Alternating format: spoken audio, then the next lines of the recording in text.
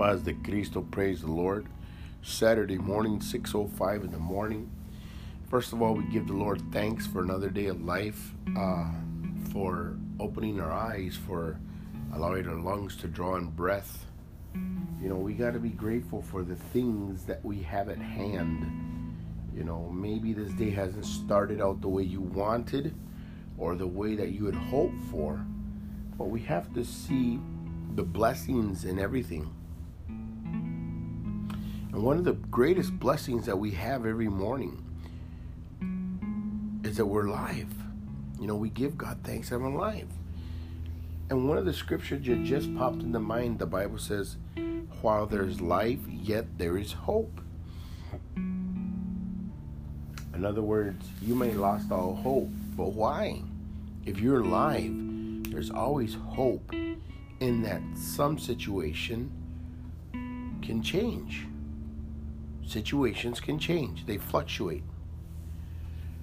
Life is an ever-evolving situation. Your day might start out horrible, but it ends out blessed. Your day might start out blessed, could end up horrible. That's just the way life is. The fact that we're saved, the fact that we're believers in Jesus Christ, doesn't negate the fact that we will go through things in life. Just because I'm saved, just because I'm baptized in Jesus Christ's mighty name, it doesn't mean I'm going to have horrible days. So what I want to tell you is that while there's life, there is hope. I hope in the Lord. My hope is in the Lord. I hope that my situation is going to get better. I hope that my day is going to get better. I hope that my life's going to get better. I hope that my marriage is going to get better. I hope that my kids are going to get better. You hope in the Lord while you have life. Now, when you're dead, there's no more hope there. But while you're alive, there's hope. Why? Because things can change. And if one thing that I know about God is that He can do the impossible. And what to us is impossible, to God is possible. So let's get into the morning word for the day. Like I said, it's Saturday, 6:05 a.m. I want to read to you in the book of Psalms, chapter 130. It says, "Out of the depths I have cried to you, O Lord. Lord, hear my voice. Let your ears be attentive to the voice of my supplications." Lord, we honor your name in Jesus' name. Lord, we pray right now this morning. We thank you, Lord. First and foremost, Lord, forgive us for all the sins that we have committed, seen, spoken, wanted, desired, done, been. Lord, we praise your name, Jesus, and wash us, make us clean. In Jesus' mighty name, Lord, we repent, we convert of our sins, Lord. We give you the glory, we give you the honor, Lord. Thank you, Lord, for waking us up. I might have pain in my feet. I might have pain in my back, pain in my shoulder, but I'm alive, Lord. I'm alive, Lord. And because I'm alive, there's an old song that says, because he lives, I can face tomorrow. Because I know he holds my future. And life is worth living just because he lives. In Jesus' name we pray, amen.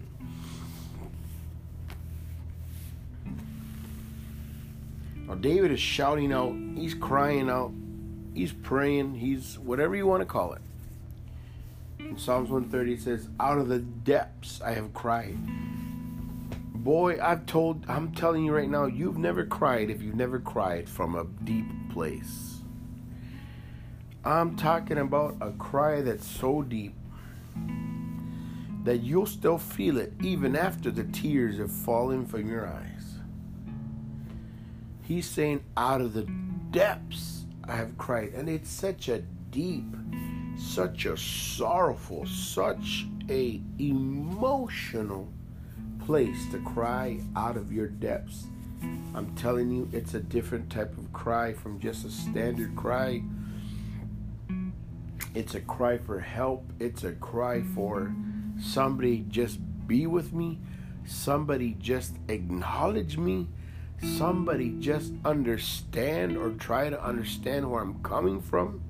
Because a lot of times people don't understand where you're coming from. They don't understand what your struggle is. They don't understand what you're facing. The only person that knows that is you and God yourself. And you're crying out, Lord, Lord, Lord. He says, out, and it's in huge capital letters, out of the depths.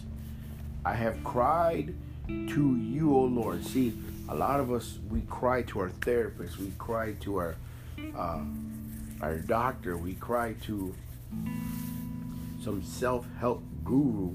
When you're going to understand that we don't cry out to man, we cry out to the Creator. We cry out to Jesus Christ. He created us. The doctor didn't create you. The therapist didn't create you. Your friends didn't create you. Why go to the people that don't understand your biology? Why go to the people that don't understand your makeup? See, Jesus Christ created us. The Bible says in Genesis chapter 1 that He created us, and He knows exactly what's wrong. See, when your car's broken down, you don't take your car to a dentist because a dentist hasn't studied and how to fix cars. A dentist knows how to fix, your teeth and things that are going on in that nature. But when your car's breaking down, you take it to an auto mechanic. So when we are crying out, when we need help, when we need to be heard, I don't go see a shrink.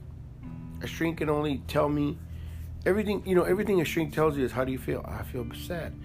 And how does that make you feel? Well, it makes me feel sad. That's how that makes me feel. You go to Christ.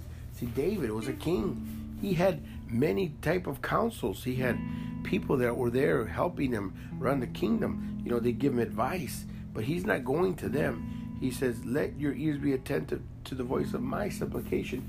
He's going straight to God. And a lot of times we got to bypass the middleman and get straight to the Creator. Too many of us are wasting time on a middleman. Stop going to the middleman. The middleman's just going to repeat what you said to somebody else.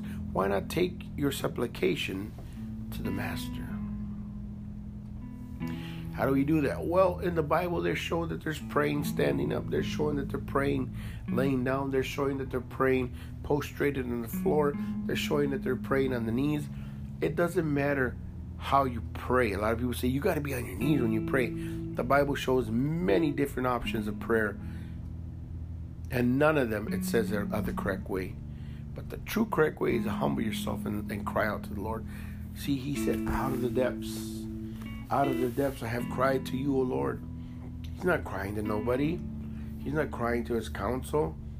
He's not crying to his wife, to his children. He's crying to the Lord. And verse 2, it says, Lord, hear my voice. Let your ears be attentive to the voice of my supplications. See, a lot of times we think that God don't hear us. A lot of times we feel, and I know I felt like that. I've been there with you, brother. I've been there with you, sister. It feels like sometimes that God is not listening to us.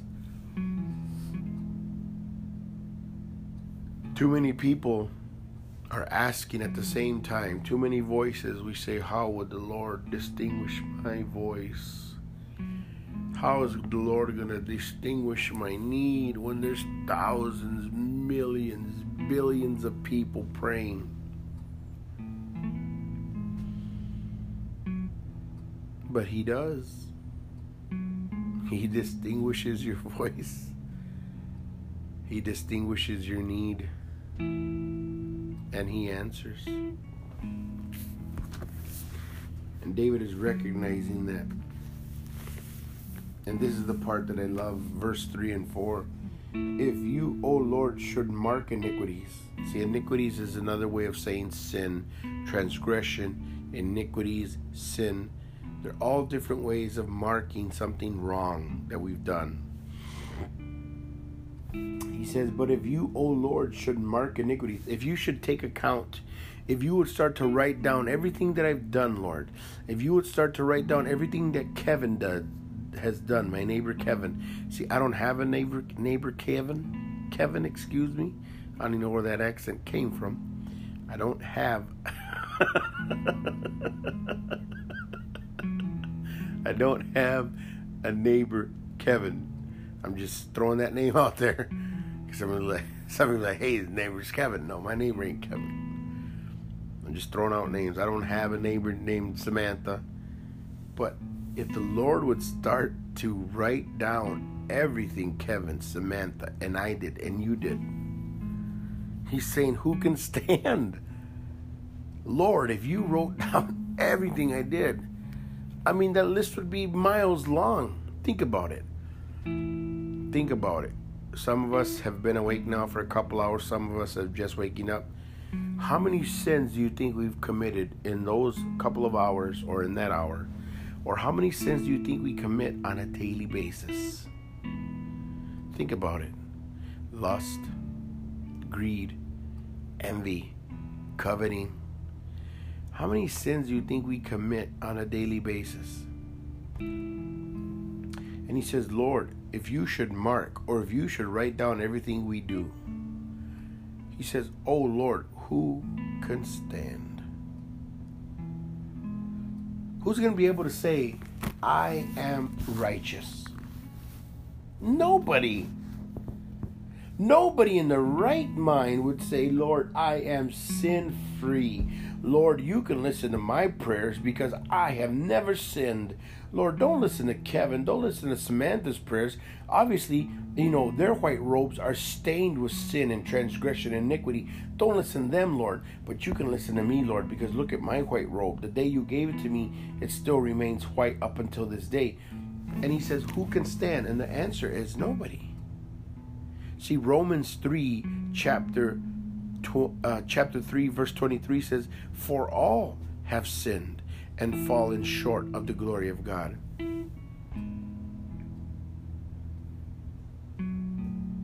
He says, if Lord, you should mark iniquities, who could stand? And the answer is nobody. See, we all need a Savior. We all need a Redeemer. We all need to be washed. David writes in Psalms as well, he says, Lord, wash me with hyssop so I can be made white again. Hyssop was a form of laundry detergent back in those times. But this is what he said in verse 4, and on this I leave you. But there is forgiveness with you. See, God forgives. Was David crying out of despair because he had sinned in his life?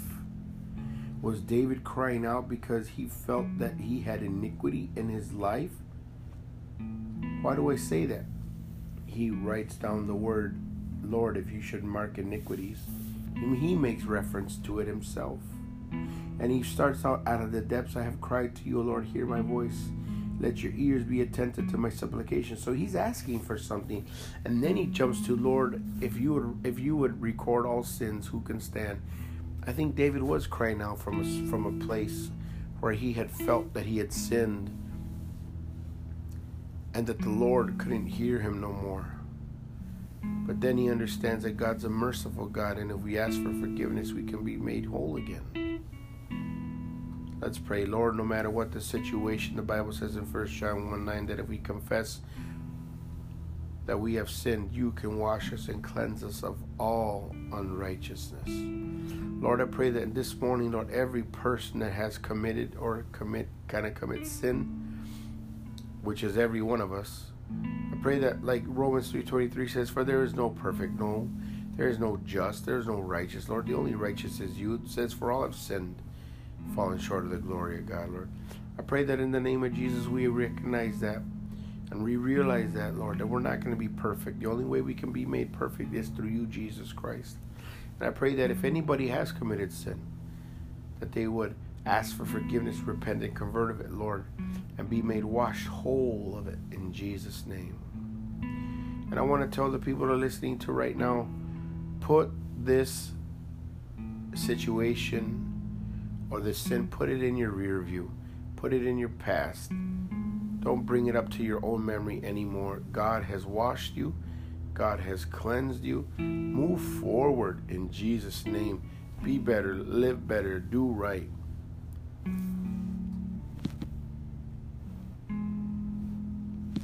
God bless you all. Have a great morning.